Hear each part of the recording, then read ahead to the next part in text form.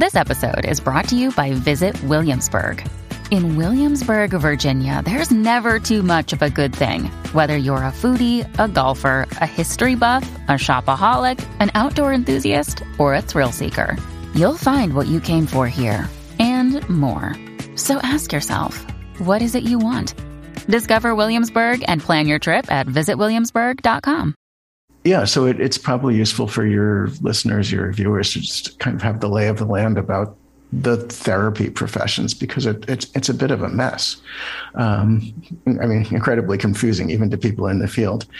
So the main therapy professions, there are psychologists in the United States. Psychologists have a PhD degree or a PSY degree.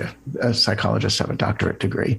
There's psychiatrists who are medical doctors, so they're physicians. Then there are many other professions, not doctoral level training, that practice psychotherapy. And then this is something your listeners really need to know.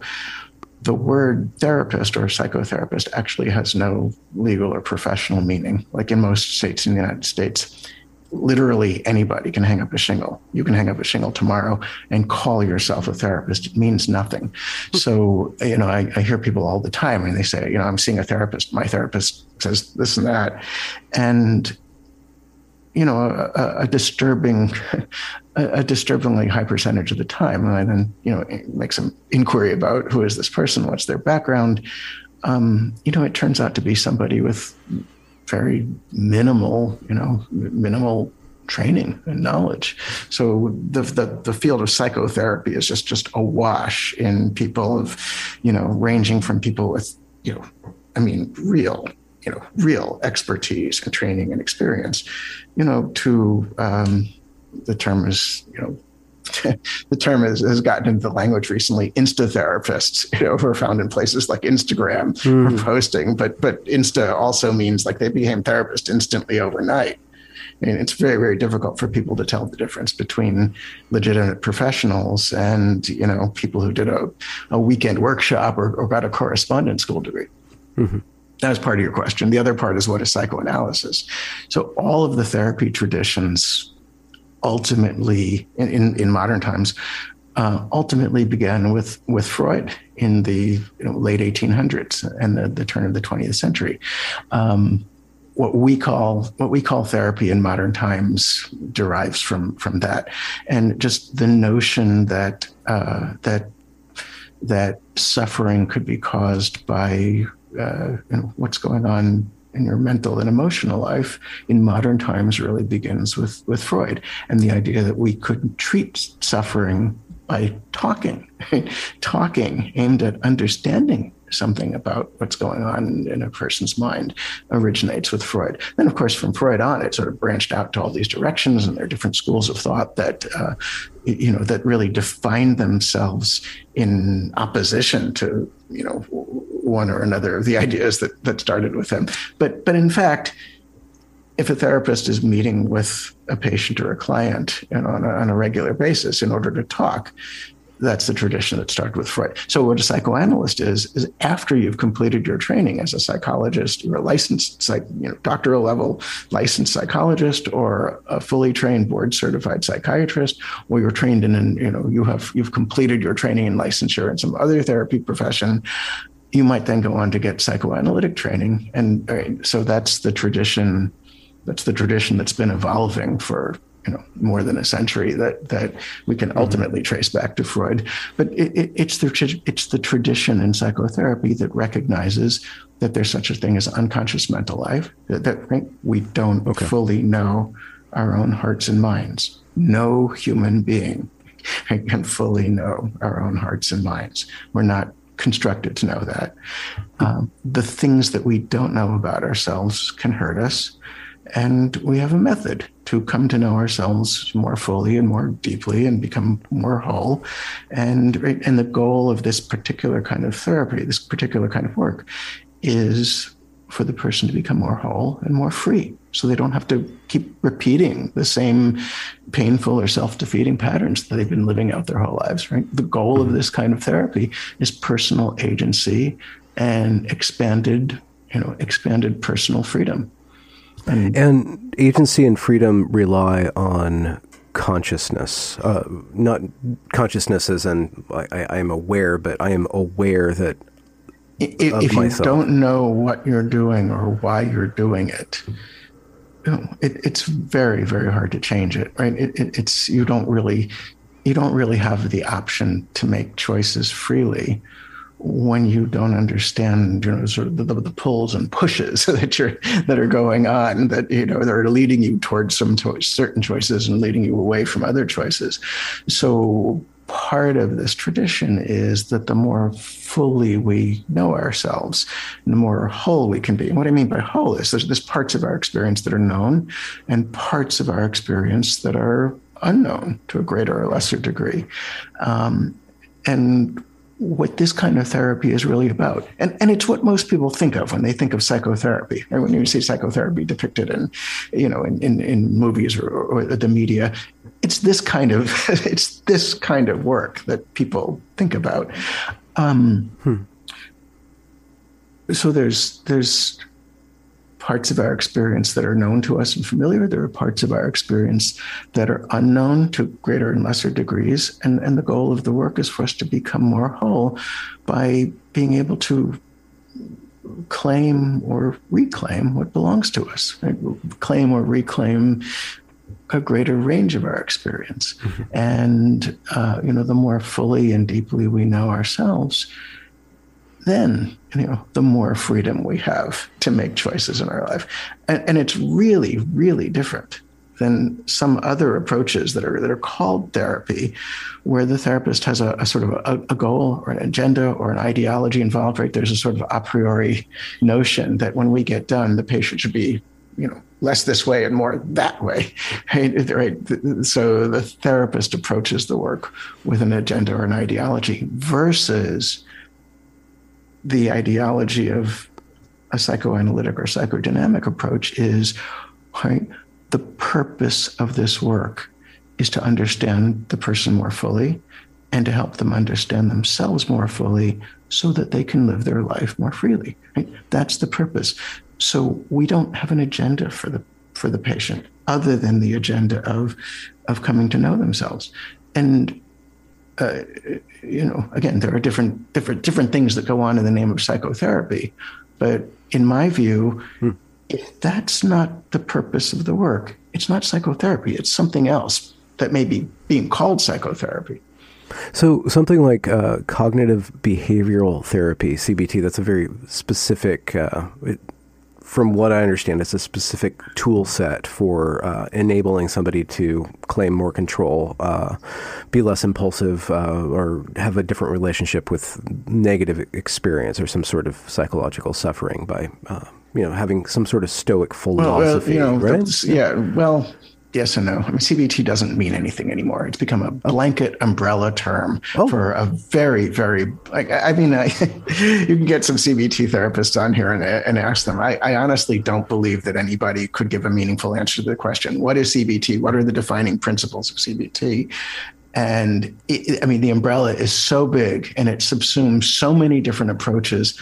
I actually don't think there's a defining feature except, there is a sort of commitment that there's a commitment to scientific research, right? We should be able to demonstrate that the therapies are helpful in research trials. But there's something else that's infused in the ethos of this, which is compared to psychodynamic approaches, the focus is very much on conscious thoughts and beliefs. Right? There's an assumption which is actually scientifically false, which is why it's kind of funny and paradoxical that they kind of want to claim the high ground of science, while in fact proceeding from an assumption that scientifically doesn't hold up.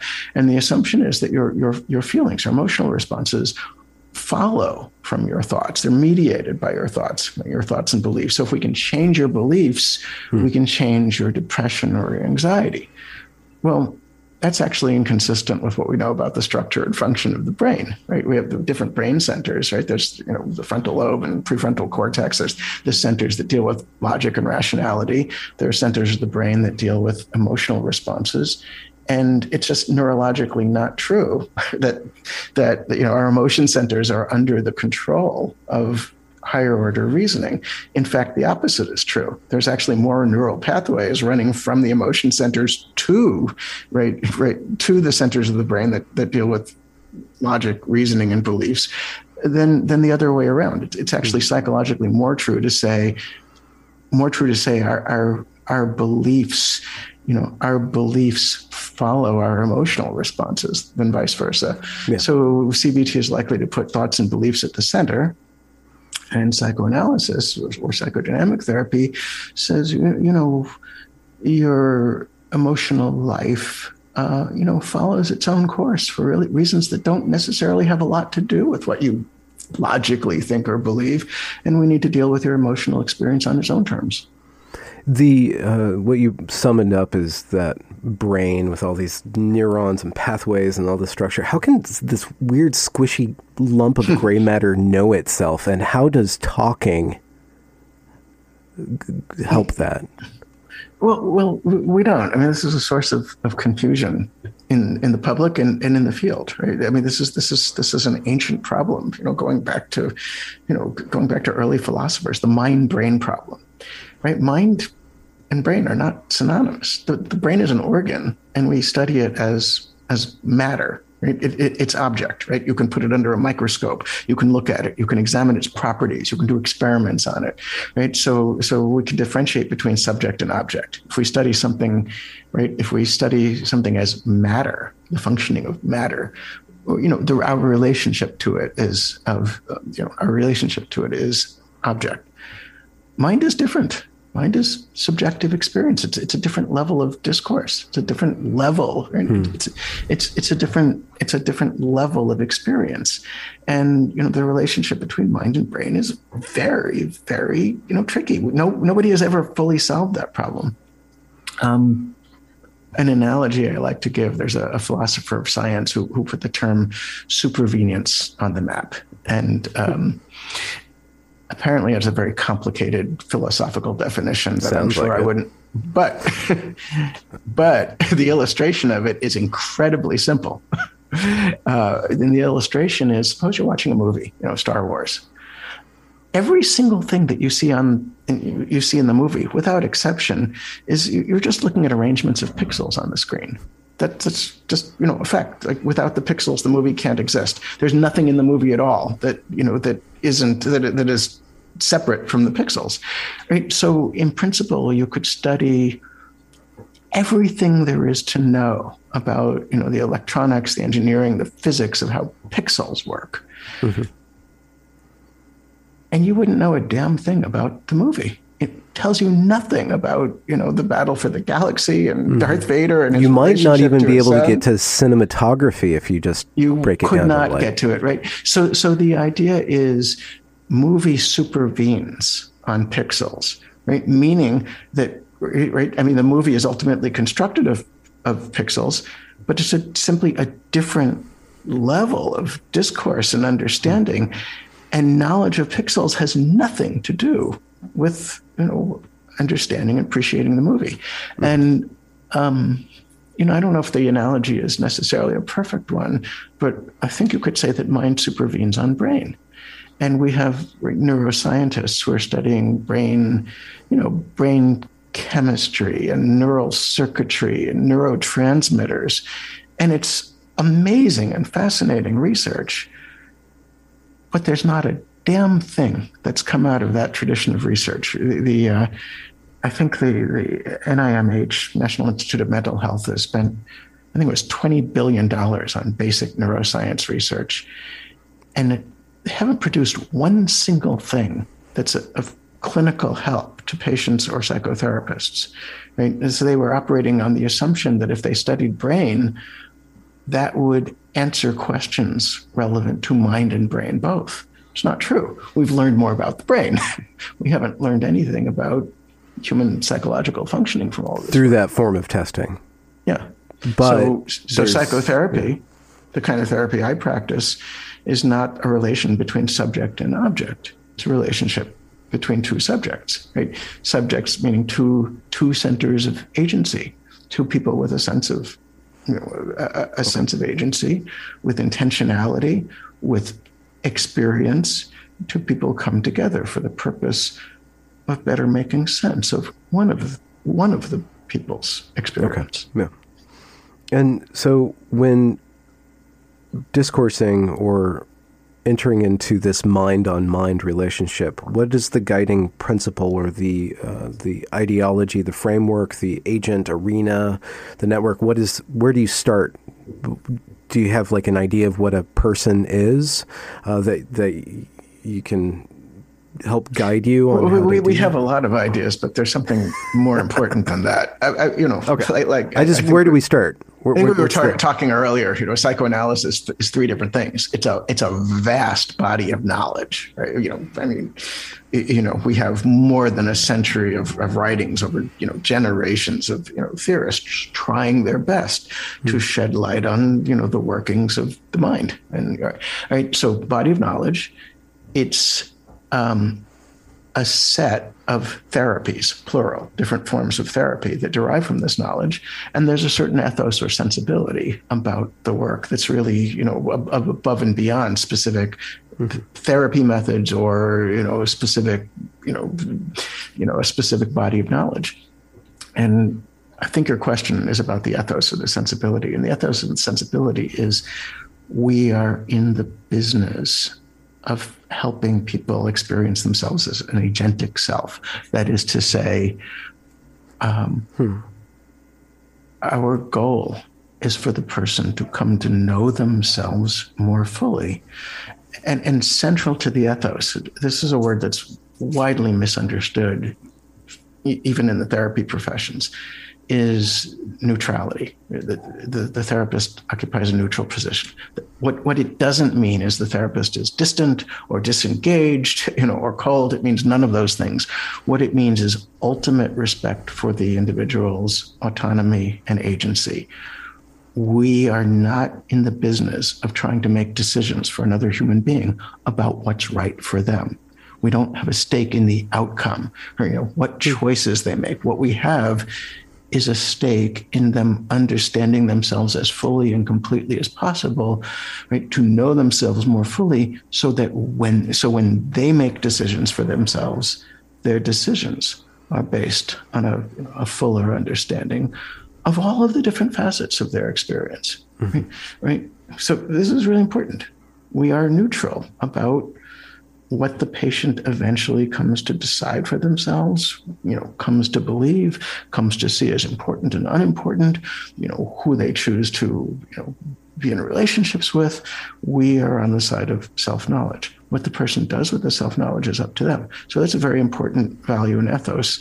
And, and I think things start to go amiss very quickly when the therapist comes in with an agenda or a value system of their own, and says, I already know before I know this person, let alone understand them, I already know what kinds of decisions are right or wrong or good or bad for them, right? So there's a difference between therapy done with an agenda, right? That's intended to lead to, sort of teleologically intended to lead to some, particular outcome or state, right? We could call that agenda-driven therapy. CBT is largely an agenda-driven therapy versus what we call exploratory therapy, right? Where the agenda is simply to understand ourselves.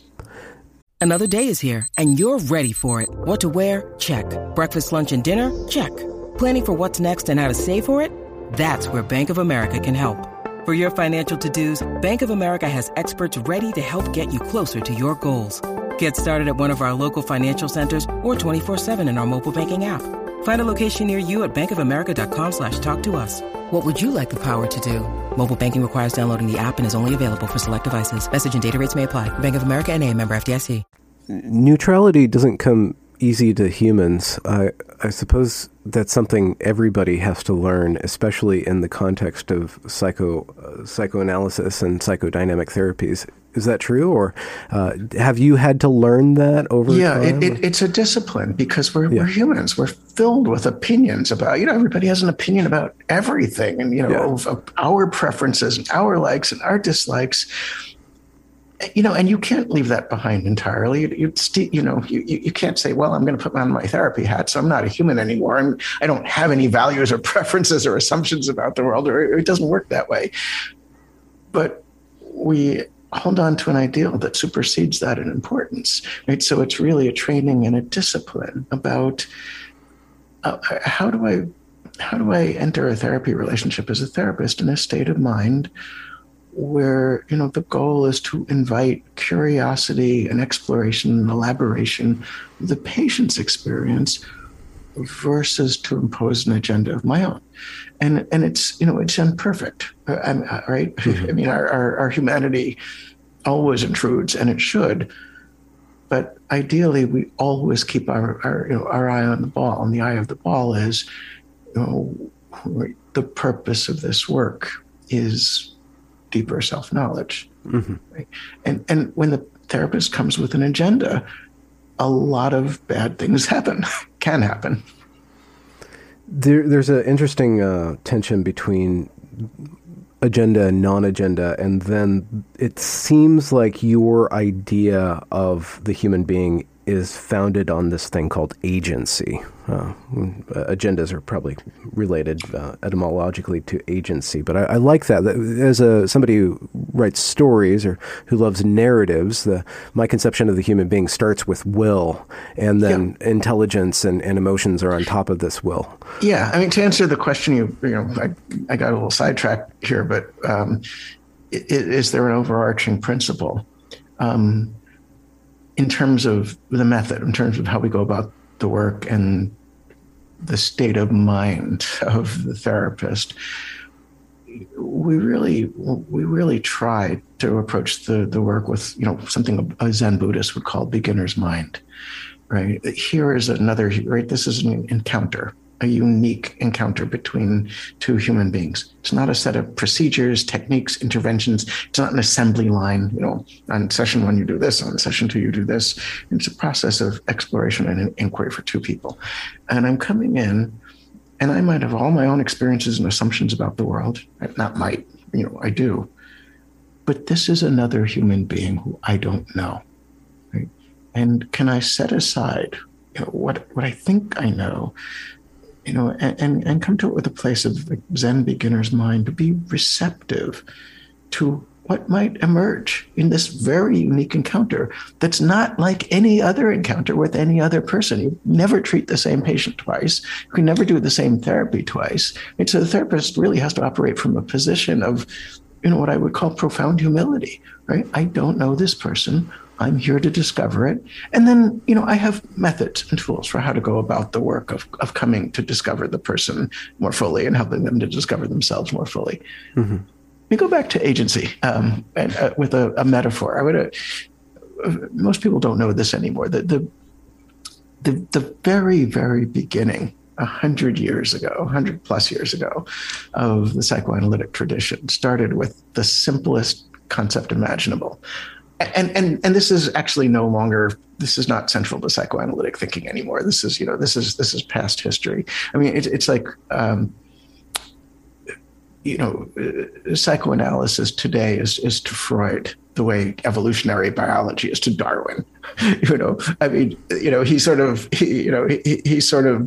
laid the first brick of the foundation. But what we do today has evolved, far away from, what Freud as an individual person thought 100 years ago. But here's the thing, really, the first brick was the very simple recognition. You'd say, in a sense, we are the authors of all of our thoughts, all of our actions, right? All of our behavior. I mean, it's us doing it. There's no one else doing it.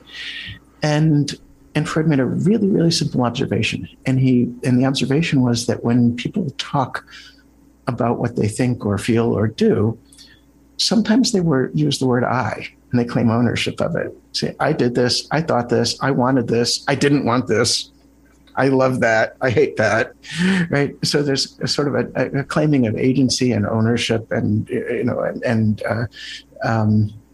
we recognize it and include it as ourselves. sometimes, and it was the same word in German and English, sometimes we talk about things that we think, say, do, believe, and we disavow ownership of it, and we use the word it. Right? We don't say, I felt this way. Right? We might say, it just happened. That's not really me. It just came out that way. It wasn't me. It was the alcohol speaking, right? It wasn't me, right? So that we experience some things, some aspects of our own mind as belonging to us, and we disavow other things, and we say, and speak about them as if they don't belong to us. Right? And that was the beginning of psychoanalytic thinking. And Freud used the words I and it to refer to experience that we claim and claim ownership of versus experience that we disavow. And those words were later mistranslated into English. They became the ego and the id, but those weren't the words Freud actually used. Oh, so the ego and the id have become encrusted with this narrative that very really simple, very crusted. But the words Freud used were words that any German school child would use. I and it, and then he made a famous famous saying that people don't understand this anymore, is that the goal of this work is where it was, I shall become.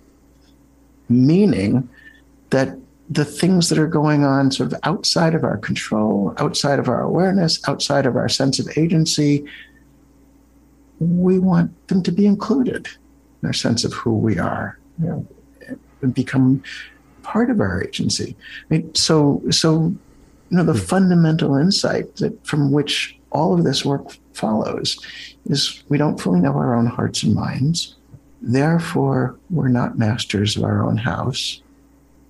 And the more we can know ourselves, the more we can become masters of our house. Meaning, the more there's a sense of personal agency as we live our lives, go about our lives. Right? So it's less about these things happen. It happened to me. It worked out that way. Mm-hmm. Right? External circumstances are, sort of responsible for, for our outcomes. More about how much can we include? How much more can we include within the realm of personal responsibility? Things that we have choices about. And it could be the case that done the wrong way, this causes somebody to become hubristic or tries to swallow the whole world into the eye, say that it's all me. It could go so far as to become slopsistic. No, done wrong, and surely there's a lot of bad therapy, but no, there's more to the tradition, which is our sense of who we are. We're designed as we're social animals, more so than any other animal. Right? Human infants have the longest period of dependency of any animal any creature in the animal kingdom. So, our sense of self exists in a relational context. Everything about us psychologically is forged in the context of attachment relationships, right? We don't really, there's a way in which you could say, mine doesn't really exist in outside of a relational context, or at least we can't really know anything about somebody else's mind removed from a relational context. And that actually has very important implications for psychotherapy because, right, what develops in the context of attachment relationships can only be changed in a meaningful way in the context of an attachment relationship. So psychotherapy is much more than a set of techniques or interventions or methods. Right? It is a relationship. The relationship is the starting point. It's the relationship that makes it possible to do this work of exploration. You can't do it in a vacuum. You can't do it solipsistically. So when we talk about attachment relationships, the and Freud. We're talking about the very beginning, the very first huge pillars of attachment, which would be mostly mother and father too, but probably mother's the floor. Mother being the first attachment, father, siblings, and then being important early attachments, and then it goes outwards from there. The psychoanalyst.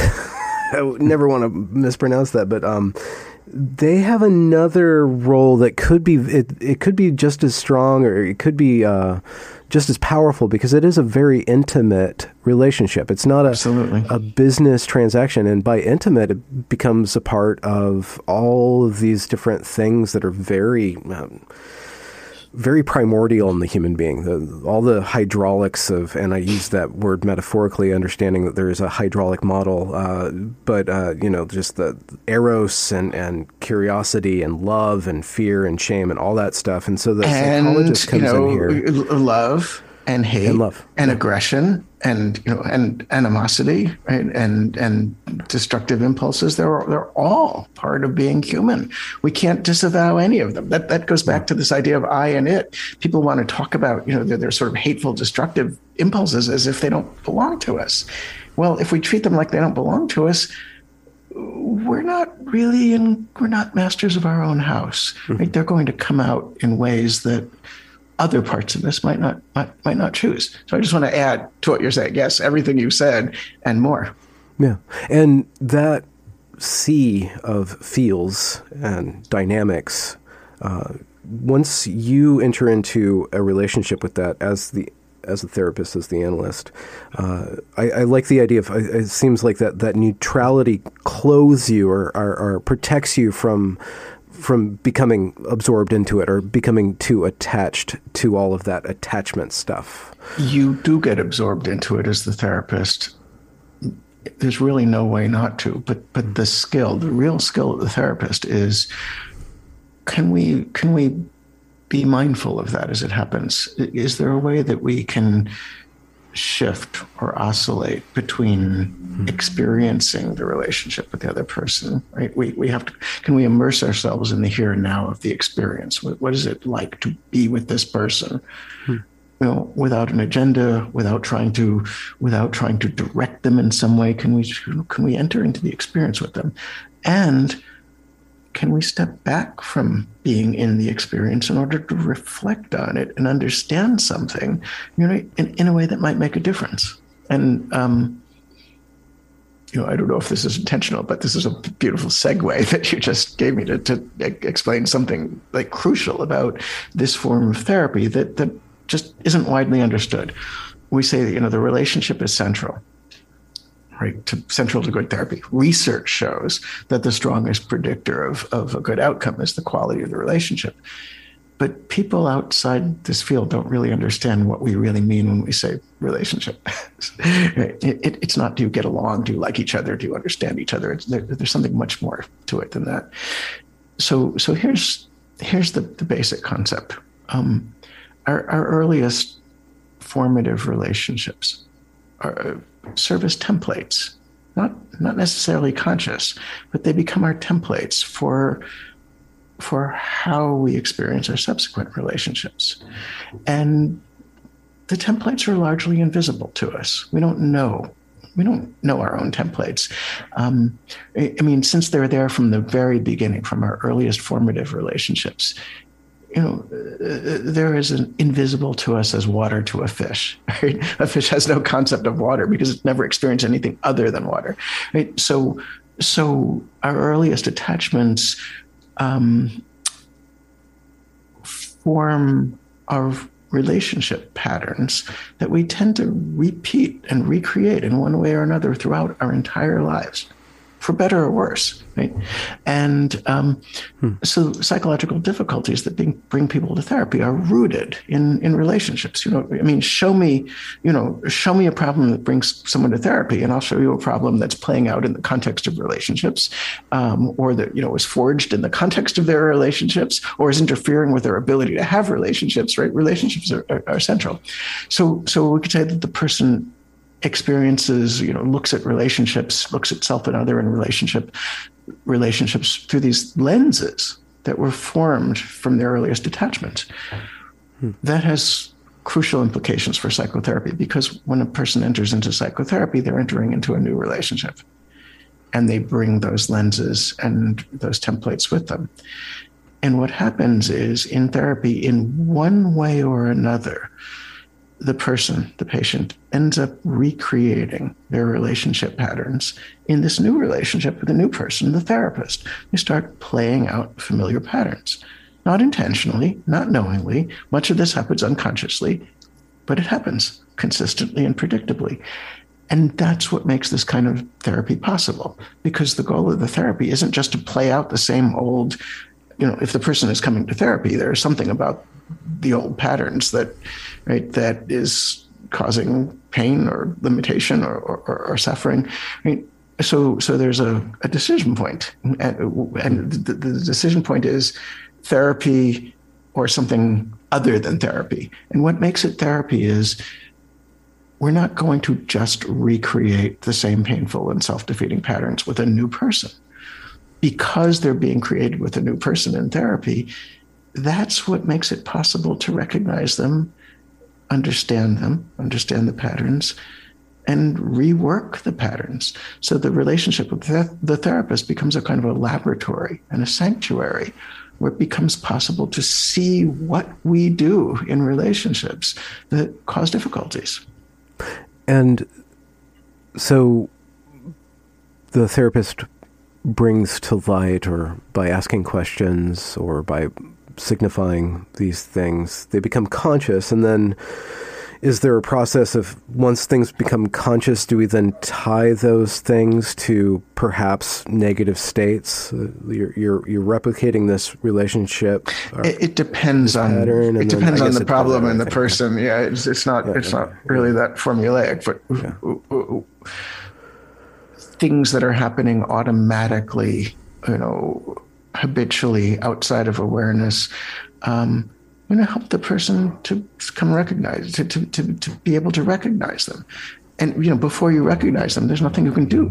You can't work with something, you can't work with it when you don't know what it is. So, people come to therapy, and anybody who's been doing this work for a while, I mean, I'm still blown away by, the wildly divergent kinds of reactions that I get from patients. I'm the same person. It's not like I'm a different person from one patient. I'm me. Some people see me as some patients see me as a sort of wise, benevolent authority. Who'll impart wisdom and take care of them. Some people see me as an adversary to keep at arm's length and defeat. I shouldn't have an impact on them, because it could only be destructive, right? So the patient comes into therapy and it's not like conscious necessarily, but they create a relationship in which they're treating me as an adversary, right? Some people think I'm sexy and alluring. Some people think I'm the dullest person in the world, right? So, we see it's an ancient quotation. I've heard it attributed to different sources, but we see the world not so much as it is, but as we are. And that applies directly to the therapy situation. I mean, the patient sees the therapist not just as who the therapist is, but they see them through their own lenses. Mm-hmm. And, what we do in therapy is we try to help the person to become aware of the lenses. And it may be as simple as if a patient comes with the expectation that I'm going to tell them what to do, that I know better. It may be as simple as saying, just acknowledging that in words. It's like, it seems that you're hoping that I would know the right answers for you, that I would be able to tell you what to do, and things would be better as a result. The overwhelming likelihood is when somebody approaches therapy that way, they've spent their lives being told what to do by someone else, and that's how they ended up where they are, and right with symptoms or feeling stuck in life or feeling or suffering or some kind of emotional distress, right? So their solution to the problem, right? Somebody will know what's right for me and tell me, and then I'll do it, is actually the source of the problem, because it's gotten in the way of finding out for themselves who they are and what's right for them. So the work really has to start with acknowledging, you seem to have the expectation, or you seem to hope that I'll have the answers for you, and I'll know what's right for you. And, often the patient will say something like, well, yeah, you're a therapist. Isn't that what you do here? Right. And then an entire discussion unfolds around that. Isn't that what I'm paying you for? Isn't that, to give me advice? Mm-hmm. And then you really have to introduce the notion, but, you've had a lot of people give you advice, and it's generally not worked out well for you. Right? So the person is still a pretty far way away from recognizing that looking for someone else to tell them the answers is in fact causing some of the problems they're looking for help with. But that's a start. Or the patient who comes in and, views the therapist in a kind of adversarial way. You'll say something and the patient will sort of, bat it away without even, it's not that what I say to the patient is necessarily right. I never tell people what their experience is because I don't know it. What I do is, offer ideas or hypotheses to think about together. And some patient will sort of bat it away, make short work of it without thinking about it, right? The idea isn't to think about it, and consider, does this fit? Does this not fit? How does it fit? The idea is to fend it off. And generally the person isn't necessarily aware that it's not their conscious intent, but they're doing it. So, therapy might begin with something as simple as, there's a way that you seem to be treating me as treating me like someone who might be dangerous to you, someone who can protect you, someone you need to protect yourself from. What do you mean? That's not how I see you. Well, I understand it. It's not how you see me, but I can't help but notice that, several times I've suggested something for us to think about, and you've treated it as if it was something, like harmful or dangerous or potentially dangerous you need to get rid of. Like, what do you mean? Say, well, a moment ago I suggested blah, blah, blah. And, and it seems like, you couldn't dismiss the idea fast enough. And maybe the idea was wrong. Maybe it didn't fit you, but I can't help but notice that you were dismissing it before you had given yourself a chance to kind of reflect on it and consider it. There's a reason for that. And the patient might say, what's the reason?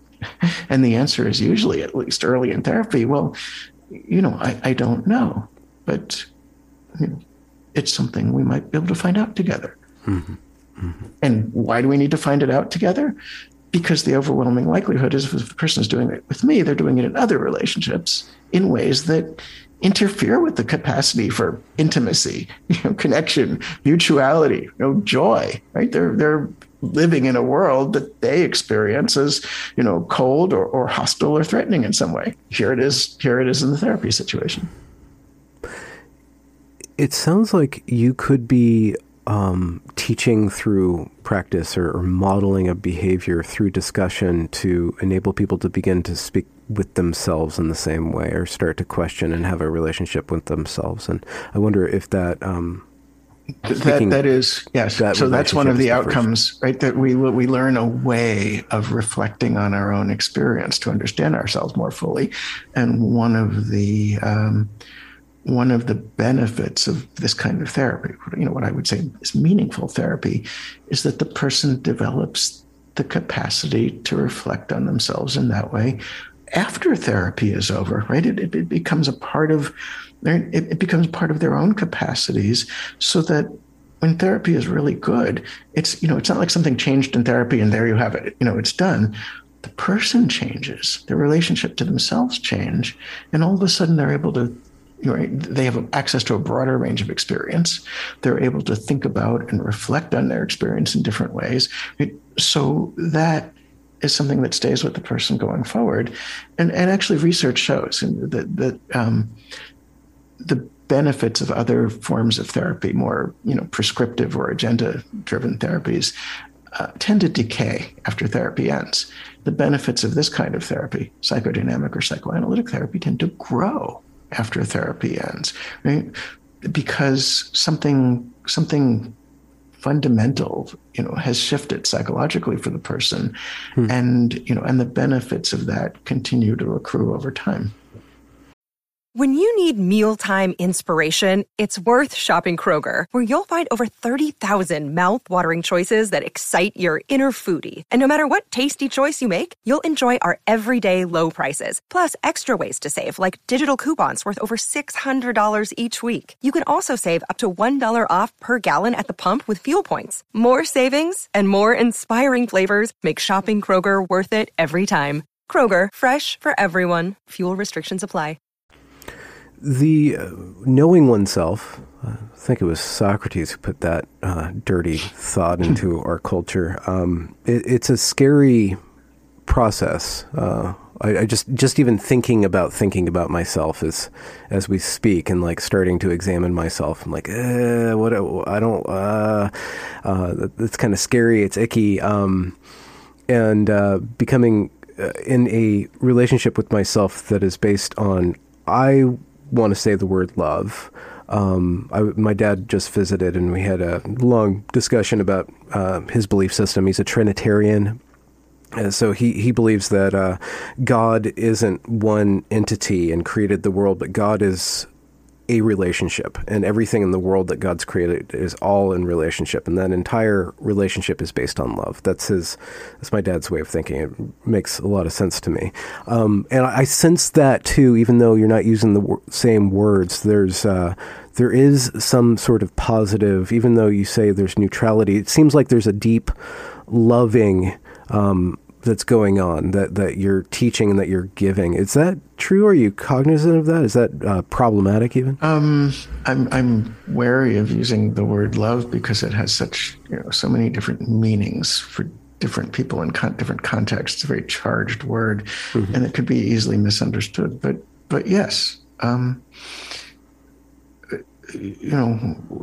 we were talking about, right, there's the psychoanalytic therapy as a body of knowledge, as a set of therapies, plural, and a certain ethos or sensibility. And part of the ethos is we're relational animals. We're happiest. We function best in the context of connection, interpersonal connection. And, for most people come to therapy for infinite reasons, but for most people, most of the time, something is causing unhappiness or suffering or dysfunction. Most of the time, something is getting in the way of really connecting meaningfully and deeply with other people. Right? It's sort of very central to this. Can we, right, what is the person's capacity for intimacy and for mutuality? And what I mean by mutuality is, the person is subject, not object, right? They have their intentions, motivations, feelings, experience, and so does the other person, other people that they're in a relationship with. So one of the things that we're working for, one marker of psychological health, is a capacity for mutual relationships, meaning relationships, that relationships that in which we can bring the entirety of our own experience, in which we can recognize the entirety of the other person's experience, right? Two subjectivities right together.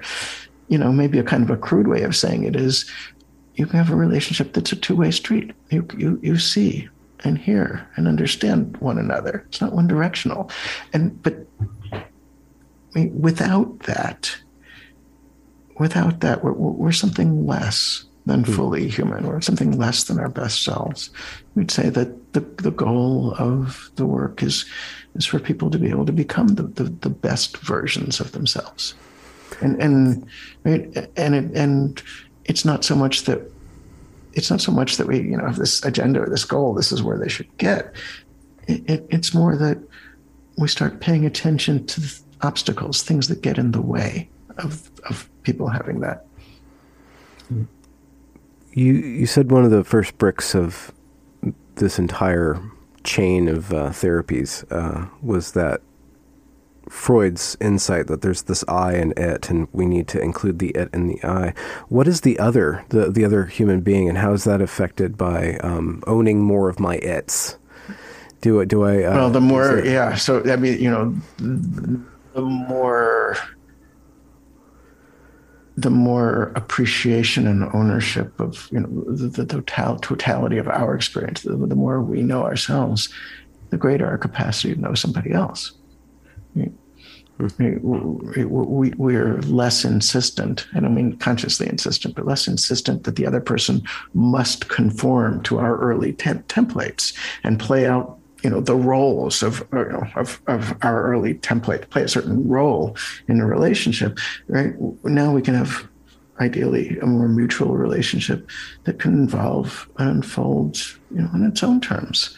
Right, and that's a kind of freedom also. We have the freedom to fully enter a relationship with another person as they are, versus having to repeatedly play out certain relationship patterns where I can't see the other person as they are, or I require them to play a certain role. This is happening a lot in, especially now in the culture wars and their, cultural discourse. It's there's a lot of assumptions and projections about who the other guy is, and we don't relate to the other person as a whole person. We don't actually, I'm talking about the worst aspects of the culture wars. Mm-hmm. The other person becomes a projection screen, for us to attribute, all kinds of bad, malevolent, unpleasant things, especially bad, malevolent, unpleasant things that we don't want to know in ourselves, like the other mm-hmm. person. Through the mechanism of projection is seen as the repository of these things. And, and now we can hate them and feel okay about that. So that something gets damaged in the capacity to come to know another human being as another human being, right? Right. Versus as versus as someone to put into some pre-existing box that already exists in our mind. That mechanism of projection is a pretty profound concept. Did that originate within Freud or his circle? Most, this is what people don't realize. It's become very fashionable to bash psychoanalysis and bash Freud in particular. And there's two levels of misunderstanding in that.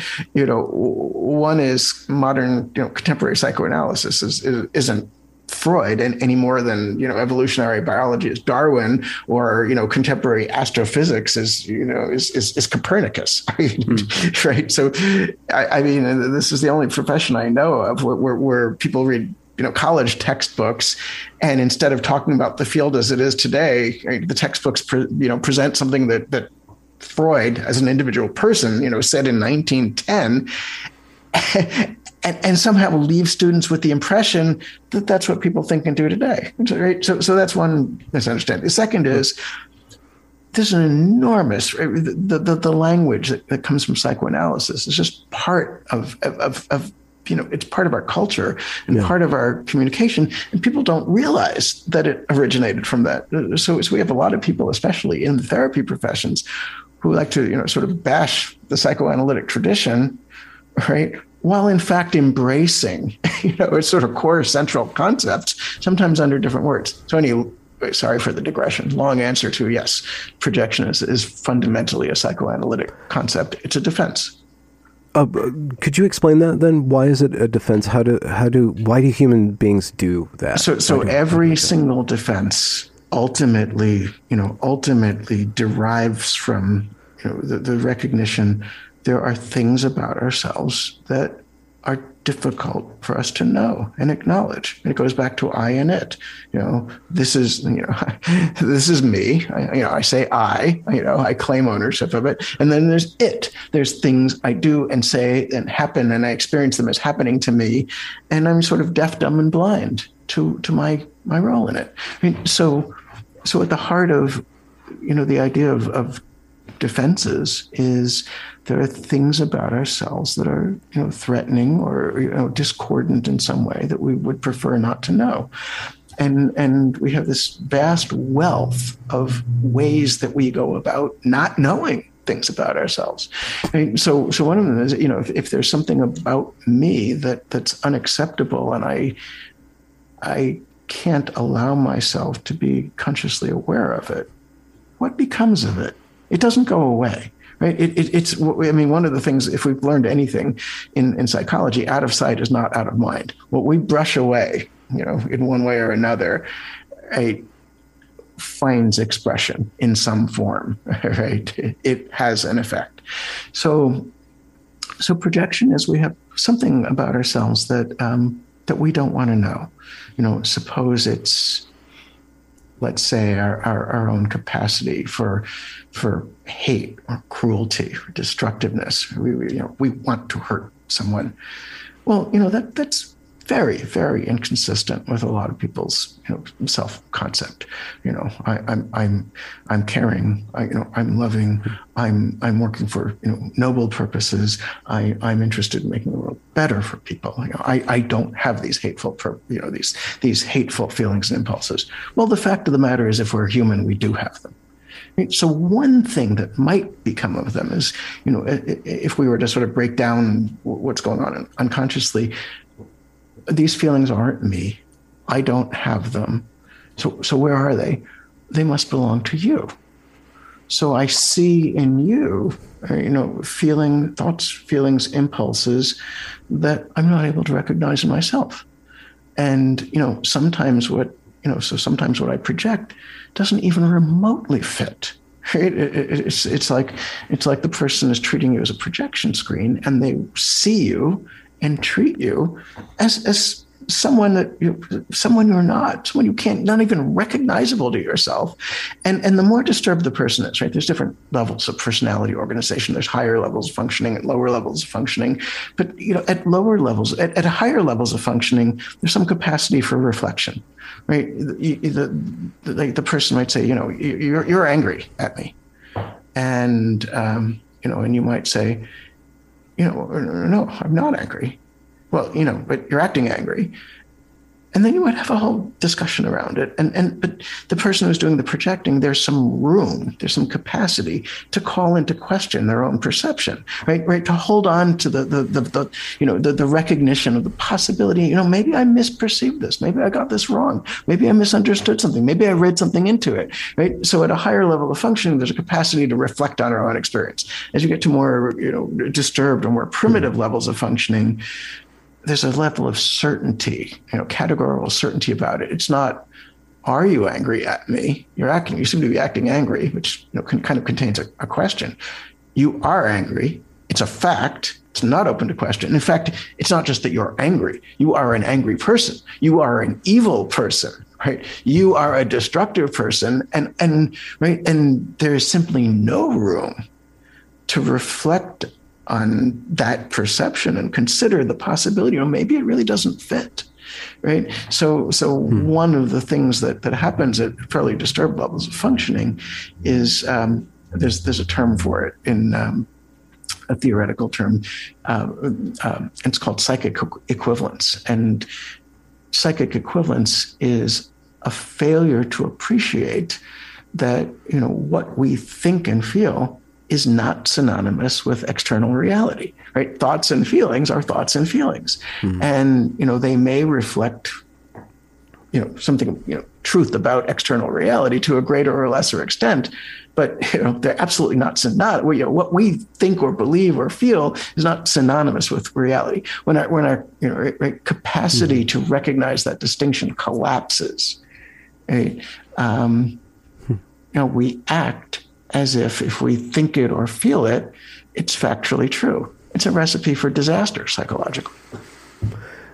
When we speak about projection, we usually speak about projecting all of my shadow or all my gross stuff, all the stuff that doesn't. Yeah, we tend not to project the things there's exceptions. We tend not to project the things we like about ourselves and, include in our sense of self. And the things we mean when we say I, we project the things that, we project the things that we want to disavow. So, generally negative. So what about conditions under which, and I'm just shooting from the hip here, just remembering when I was a 16-year-old total hopeless romantic, and I would just project all of this stuff onto one woman and then another. Well, one young woman and another young woman. I wonder if there's positive projections. Yeah, you can project anything. Right? I mean, is that mechanic different than the negative projections? No, not necessarily. I mean, we're projecting a wish or an impulse or a feeling. The example I gave about hate tends to play out in public discourse, but I desire this woman. I'm attracted to her. It's easy to project that and imagine, well, she desires me, and then selective attention and confirmation bias enters into it. Then we tend to look for things, that support what we already want to believe. Mm-hmm. And that's a pretty, benign kind of projection, right? That's within the normal realm of, of functioning. And then, there's more disturbed forms of projection that are much costlier. Mm-hmm. And I think that it's important that you brought that up, because all of these, sort of the idea of unconscious mental life, that we don't fully know ourselves, defensive processes, these aren't concepts that apply, to others. Sick people, disturbed people, people who need therapy. These are concepts that apply to humans, right? This is how we're built. We all do all of these things all of the time. And that's why it drives me crazy when somebody says, do I need therapy? I don't know what you need. Need isn't really part of my thought. I don't know if you need therapy. The question is, are there ways that you're getting in your own way or tripping over your own feet in life, or interfering with pleasure, satisfaction, meaning, intimacy, in ways you don't realize? Could you benefit from, understanding yourself more fully? Right? And, the answer for most people is yes. This might be out of the blue. It might not be. I don't know why I'm thinking about this, but I want to ask you, since I got you on the couch right now, what about humor? What's up with wit and humor? Is there a conception of what that does for human beings, or what that reveals? Yeah, it requires a pretty mature level of psychological functioning, because humor necessarily involves the capacity to step back and sort of step back and see ourselves in a slightly different light, right? And to be surprised by that. Okay. So besides being a clinician, a psychotherapist, I'm also a published researcher in the field. I'm one of the main researchers in the area of personality, and one of the things that's come out of our research is we sort of developed an instrument, a psychological test that is designed. Of course, it falls somewhat short of the ideal, but it's designed to provide a really comprehensive picture of somebody's psychological and personality functioning. One of the things that we did with this instrument is we used it to study psychological health. And we came up empirically, not sitting around thinking about it. I mean, this is empirical data from studying thousands of patients and thousands of patient therapist pairs of what are the characteristics that make up psychological health, healthy psychological functioning. And so we, sort of got this list of what is it that knowledgeable therapists are really sort of working toward? What is it that patients want for themselves? And just coincidentally, one of the items on the list is humor, meaning the capacity to just, sort of, step back and take perspective on yourself and others. Front and center on the list is the capacity for, meaningful, mutual attachments and intimate relationships. And so this is, you're speaking about functioning, or we're researching functioning. Whenever a personality comes up, the first thing that a lot of people probably think of is personality types, and everybody's got like their Enneagram or something like that. Do you put stock in that? You were speaking specifically about functioning. No, most of it is bunk. There are, so this is what I study. There are personality types, but they're not the ones that are in popular culture. There's right. So this tradition of therapy, I mean, we've had more than a century of people, theorists, therapists, deep thinkers, devoting their lifetime to observing and thinking about and trying to understand people, including, people who run into difficulties. And, over the course of many generations, we've come up with this typology. There are, in many ways, people are more similar than different. There are certain pretty recognizable, known personality styles. They're not diagnoses. It's not that there's something wrong with you. Everybody has a personality and a personality style. And there's 10 or 11 known established personality styles that have come out of clinical observation over many generations. The research that I and my colleagues did is we found a way to study it scientifically. And actually what we were able to do is confirm empirically, these personality styles really exist, but they're not the ones on, they're not the personality styles you'd find on the, I don't know, what's that, Myers-Briggs type indicator. They're not what people are familiar with. Okay. Do you have any, or have you spoken with any, theorists, or do you guys have any hypotheses of how or why human beings shook out psychodynamically to have these 10 different kind of types? Do you guys have any guesses about they all have fitness, or just how the brain is? Yeah, well, I don't know brain, but they all have developmental origins, and ultimately traceable to our relational patterns and our very earliest formative relationships. So they're more imprinted than emergent.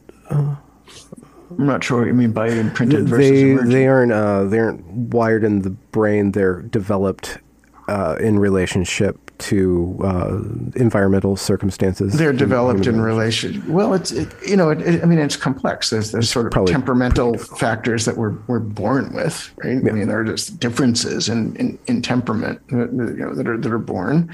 Then there's differences.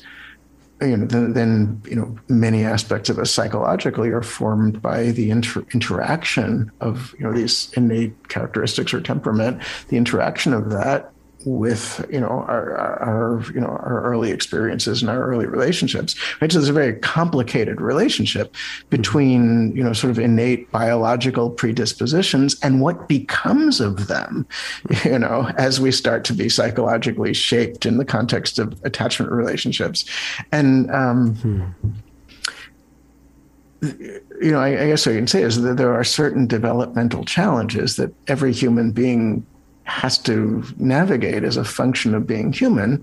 And there are so many sort of relatively expectable pathways that these challenges tend to get resolved, which result in personality types or styles.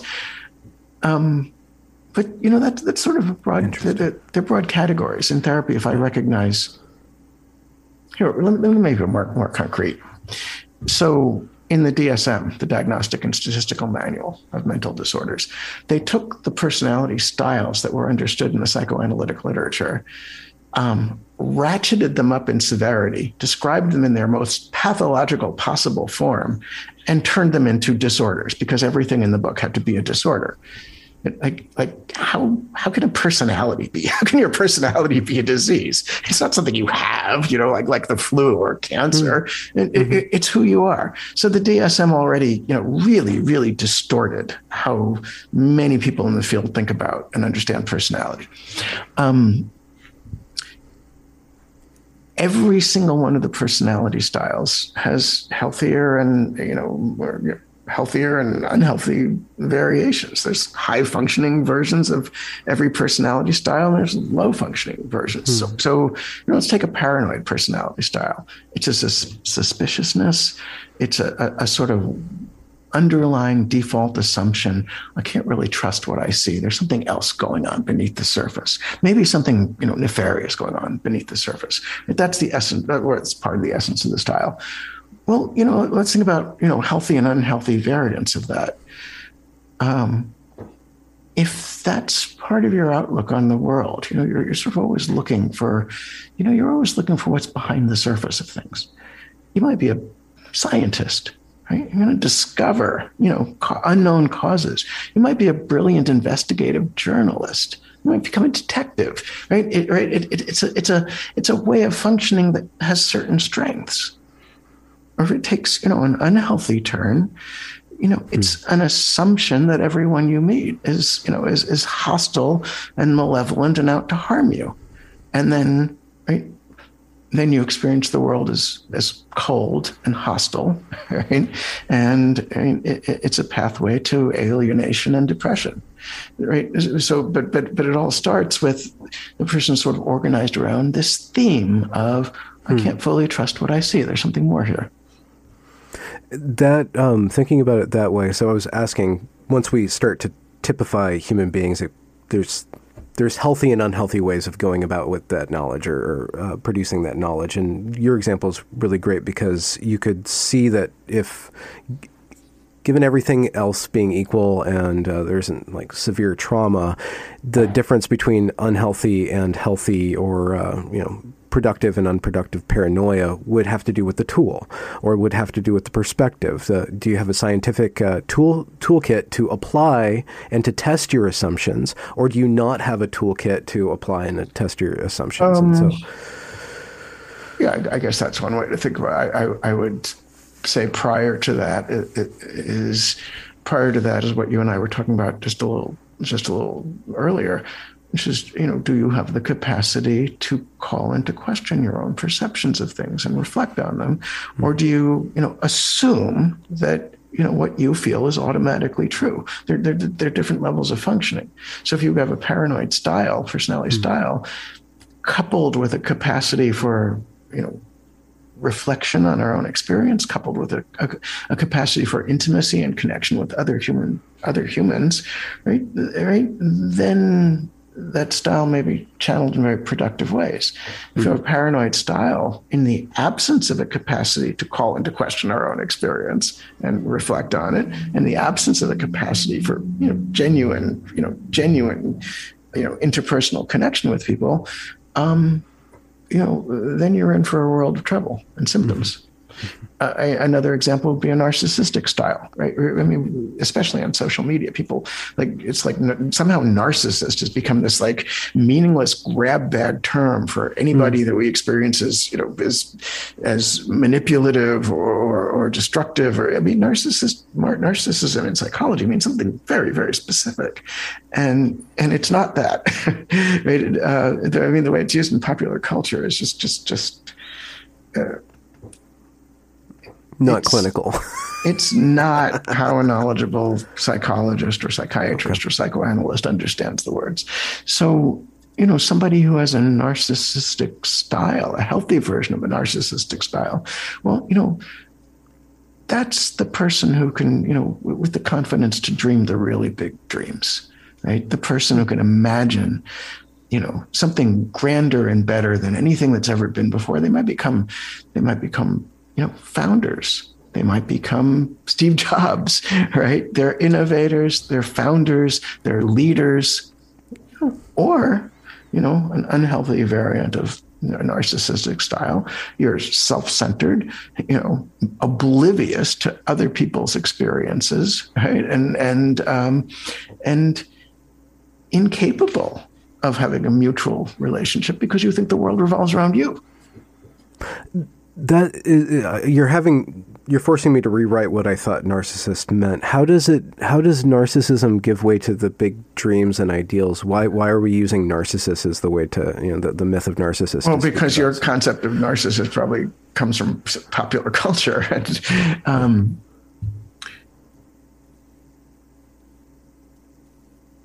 narcissism, it's actually very complex. It's not one single thing. And if I said that, it has one specific meaning. If I said that, I misspoke. I think I did say that.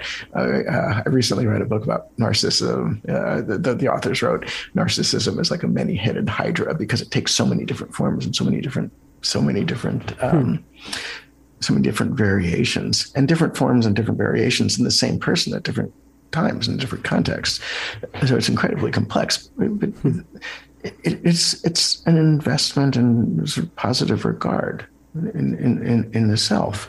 So Think about, I can do something. I can accomplish something that nobody else has ever done. And I really believe in it. I can build something that's never been built before. I can create something that's never been created. I can envision a different way of being that nobody has ever succeeded in bringing about before.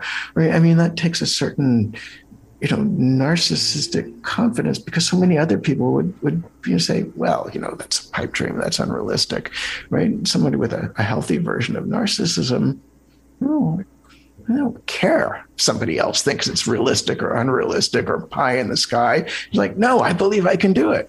And they might, if they're sort of charismatic about it, they might get other people on board. I believe in you. I believe we can do it.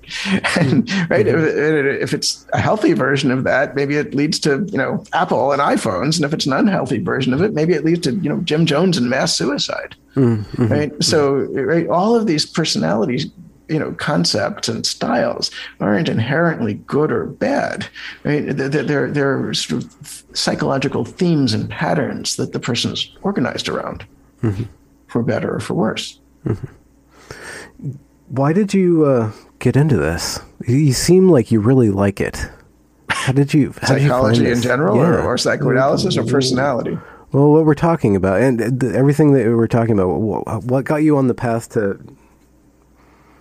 doing this work? Yeah, how did I become a psychologist? Yeah, how did you know that was, or what was the moment where you started to feel you're exhibiting joy?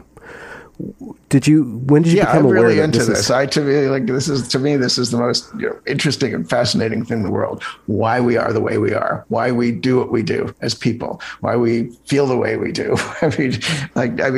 You're why right. You could get into philosophy rather than this. That why is a big prompt. Why did this seem satisfying?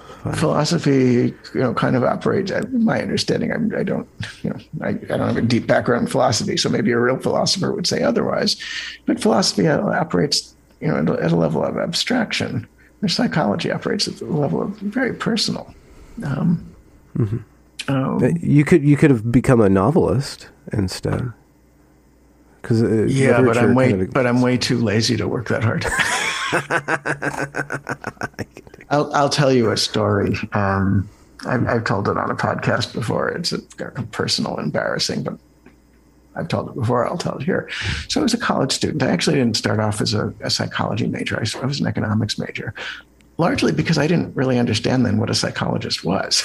like I thought when I was in high school, I thought like a psychologist was something like a second-rate psychiatrist, and I wasn't interested in medicine. I knew I didn't want to be a medical doctor. Like blood and guts makes me queasy, and I knew I wasn't going to be a second-rate anything. So I never even considered studying psychology, but I was fascinated by it. And I read books about psychology when I was a child. I read books about dreams, and if there was a single turning point, that kind of crystallized things was an experience I had. So I was about 18 or 19. I had my first girlfriend, first true love. And let's see, should I give you the punchline first or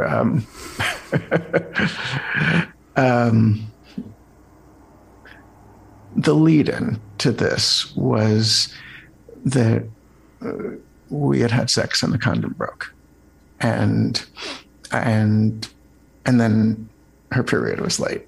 So we were absolutely 100% convinced she was, pregnant and terrified. At least I was terrified. In those days, they didn't have a home pregnancy test. You had to go to the doctor and get a test, and we had to wait, a few days for the results. Turned out she wasn't pregnant, but the day before she was supposed to get the test results, she had a dream. And she told me the dream, and I had become friendly with this crusty old psychology professor because I was so interested, and I used to hang around with him, waiting for whatever pearls of wisdom he might bestow upon me. And, and we become friendly. And I told him my girlfriend's dream. I didn't tell him what he didn't know. He didn't know that it was my girlfriend's dream. He didn't know anything about the broken condom or, our fear that she was pregnant. I don't think he even knew that I had a girlfriend. I just said, I said, somebody told me this dream. It's like really interesting. And so the dream was we were, she and I were in a car together, and we were driving, and we were driving over bridges, like over water, lakes, or rivers or something, or crossing bridges. And that was the first scene in the dream. And then the scene changed, and we were in a store, a hat shop, and she was there with me, and I was trying on hats one after another. And there was more. It went on from there, but that's as far as I got before the professor interrupted me. And he was very formal. He called me Mr. Shedler. He said, "Mr. Shedler." This is not, by the way, an example of good psychotherapy, but this is how it happened. He says, "Water represents birth. Crossing over water, driving over bridges, and not being in the water represents a wish to avoid birth, to avoid pregnancy. Covering your head with a hat represents covering the head of your penis with a condom." Now he didn't even know I had a girlfriend. And he says, "The dream expresses your girlfriend's wish to avoid getting pregnant by having you use a condom properly." Well, he didn't know the backstory. And it was like, it just blew me away. I mean, if the professor's words were, heralded by celestial trumpets, I couldn't have been more surprised. I'm like, oh my God, it's true. Dreams, they're not random neural. Dreams have meaning. Mm-hmm. The life of the mind has meaning. We can understand it, right? And I had this this sense, if there are people in the world who understand things like this, I want to be one of them. For the benefit of your viewers, that is not the way you go about handling dreams in psychotherapy. But it had a big impression. He shot from the hip, but he got it right. That capacity of intuition that I think is at the heart of that story, having the reins on one's. Have you been able to develop and watch yourself develop that capacity to tune into things or to just have things pop up? Yeah, well, he had a lot to draw on, a lot of information that I didn't realize. I actually did. A few years later, I became a grad student in psychology, and part of what I did was I was a TA in psychology classes, and I duplicated that experience with somebody else telling me a dream on multiple occasions. I don't do that anymore. I mean, there's something, sort of rushing in to, give somebody a dream interpretation is not really what the work is about. Especially if they're not going to pay you first or afterwards, right? Well, even if they ask for it, it's kind of falls in the category of it's a little showy, it's show offy, it's kind of more in the category of a pretty cool parlor trick, but still a parlor trick. It's not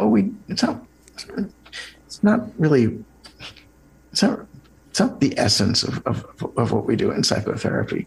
Mm-hmm. But I remember somebody, college sophomore told me a dream in class. We were studying dreams. There was a context for it. And maybe you'll be able to interpret this because I'm laying it out so transparently. It's taking off in an airplane. It's on a flight. And it was supposed to land, but there was some uncertainty about where to land, whether it was supposed to land in this city or that city. So it kept flying back and forth between two cities, and the dream ended there. It's like they never figured out where they were supposed to land.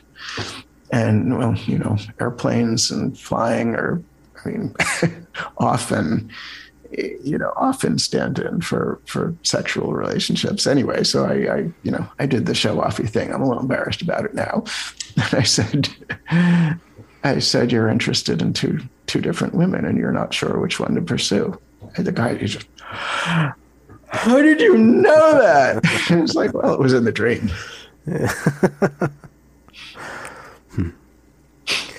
So, doing a lot of work. Do you have resources? Would you like to plug like something that's coming up, or where people can find more of your research or your talks, or do you have a lecture series coming up? Something like that? I am probably the only person on social media that you're likely to talk to who is not selling anything. If there's some videos of me that are out, they're not for sale. You can just access them for free. I have a website. It's my name, jonathanshedler.com. On the website, there's a menu. It says writings, and some of my more popular articles, both for other mental health professionals and for the general public, are on there. But they're all free to download PDFs. There's some links to videos of me talking about different things about psychotherapy. I don't have anything to plug or sell. Well, is there like a big research that's going to change our minds about our minds that's on the horizon that you're working on behind the scenes? You can just say that you're not allowed to talk about it. Yeah. I'm not sure anybody's mind gets changed based on. Two things. It's the hardest thing in the world it's the easiest thing to say. It's the hardest thing in the world to grasp. When we say there's really such a thing as unconscious mental life, meaning that in very, very important ways, we don't fully know our hearts and minds. I know I've repeated that several times today. It's easy to say, for that to really sink in, to really get that, we don't fully know who we are. We can come to understand ourselves in the world very differently. That happens in the context of a one-to-one relationship. I don't really believe that there's anything I can put out there in the world, and someone will read something or see a video that I don't really believe that somebody would get it. Not in an intellectual, cognitive way. Of course, they would get it in a way that sinks in and really makes a difference.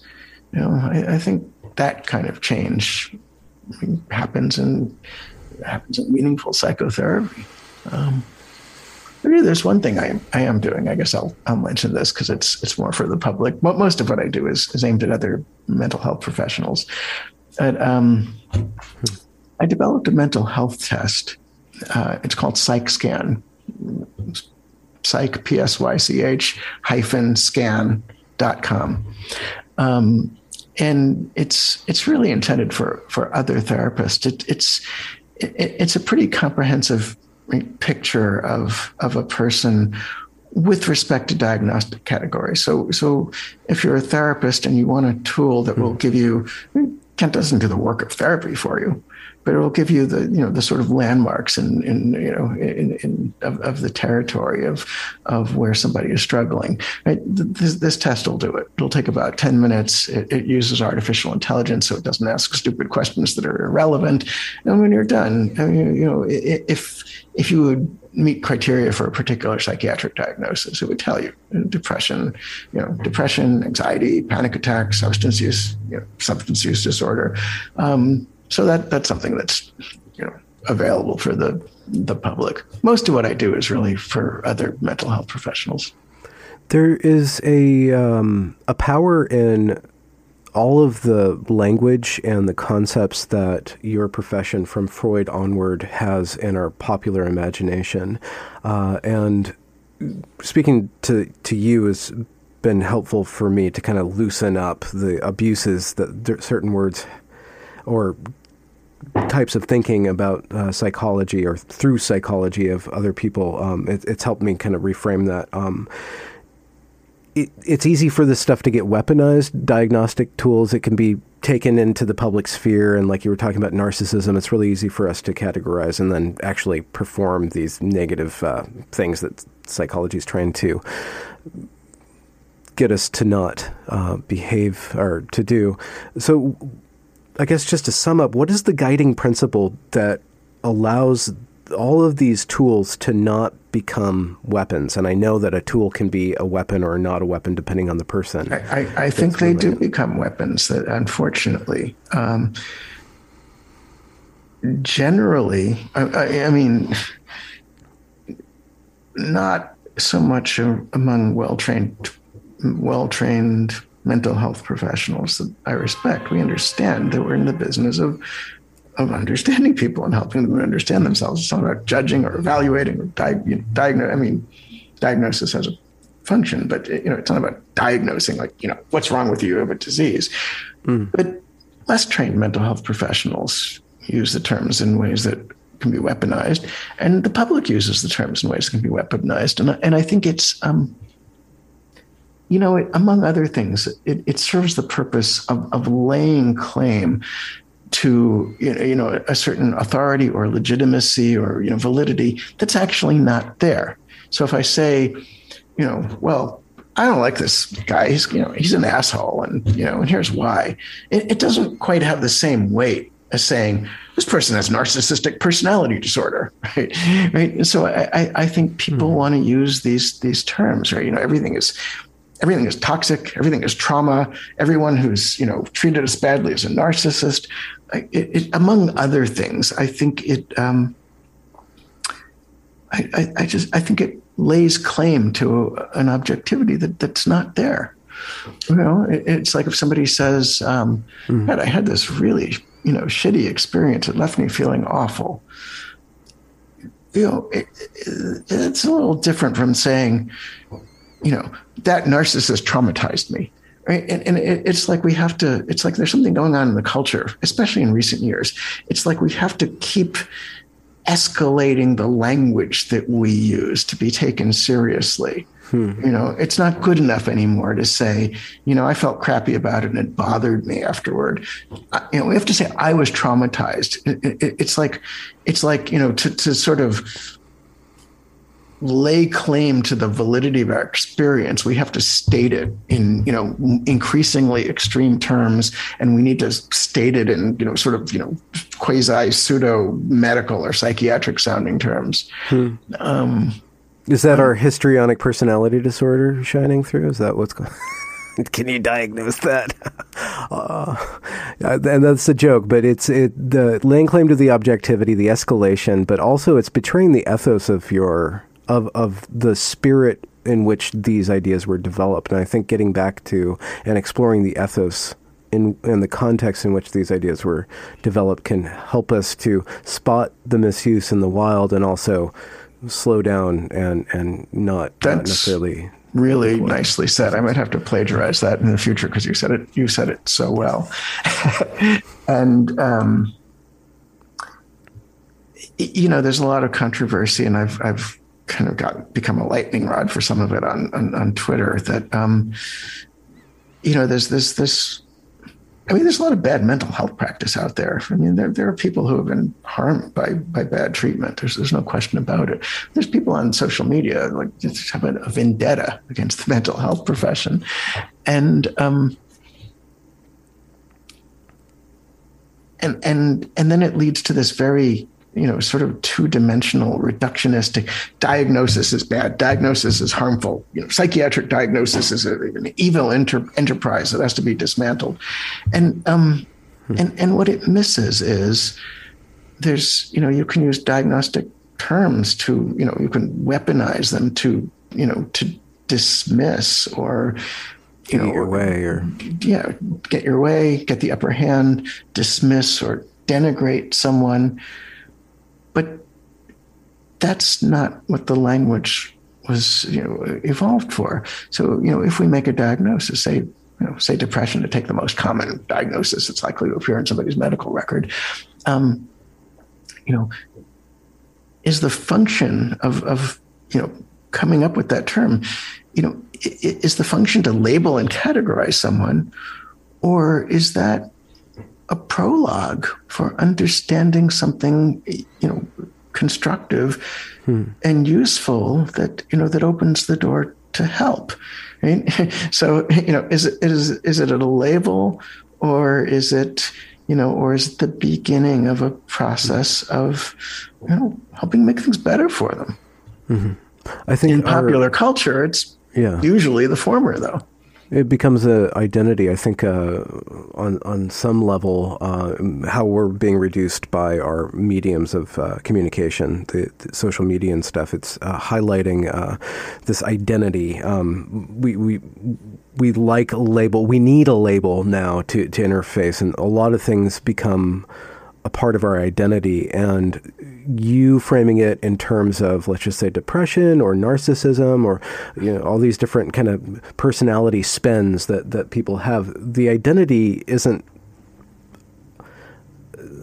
Human being is a agent and is in flux and it persists throughout time, is really complex, is really unknown to itself, is constantly emerging in relationship with himself and other people around them.